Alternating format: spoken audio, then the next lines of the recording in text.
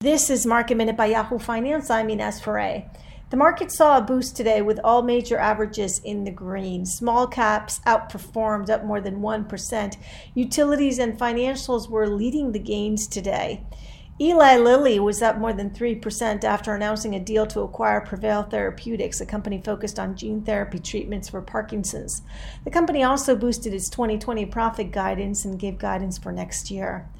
Baidu was the best performer today on the Nasdaq 100 after reports that it's considering entering the electric vehicle market.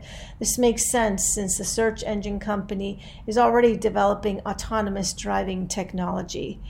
AMD today saw all-time highs, and Snowflake climbed off its session lows following its lockup period expiration when insiders can sell their stock after the IPO earlier this year.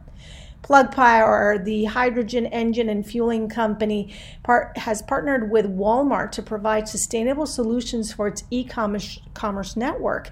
Plug Power today was surging more than 10%. For more Market Minute news, head to yahoofinance.com.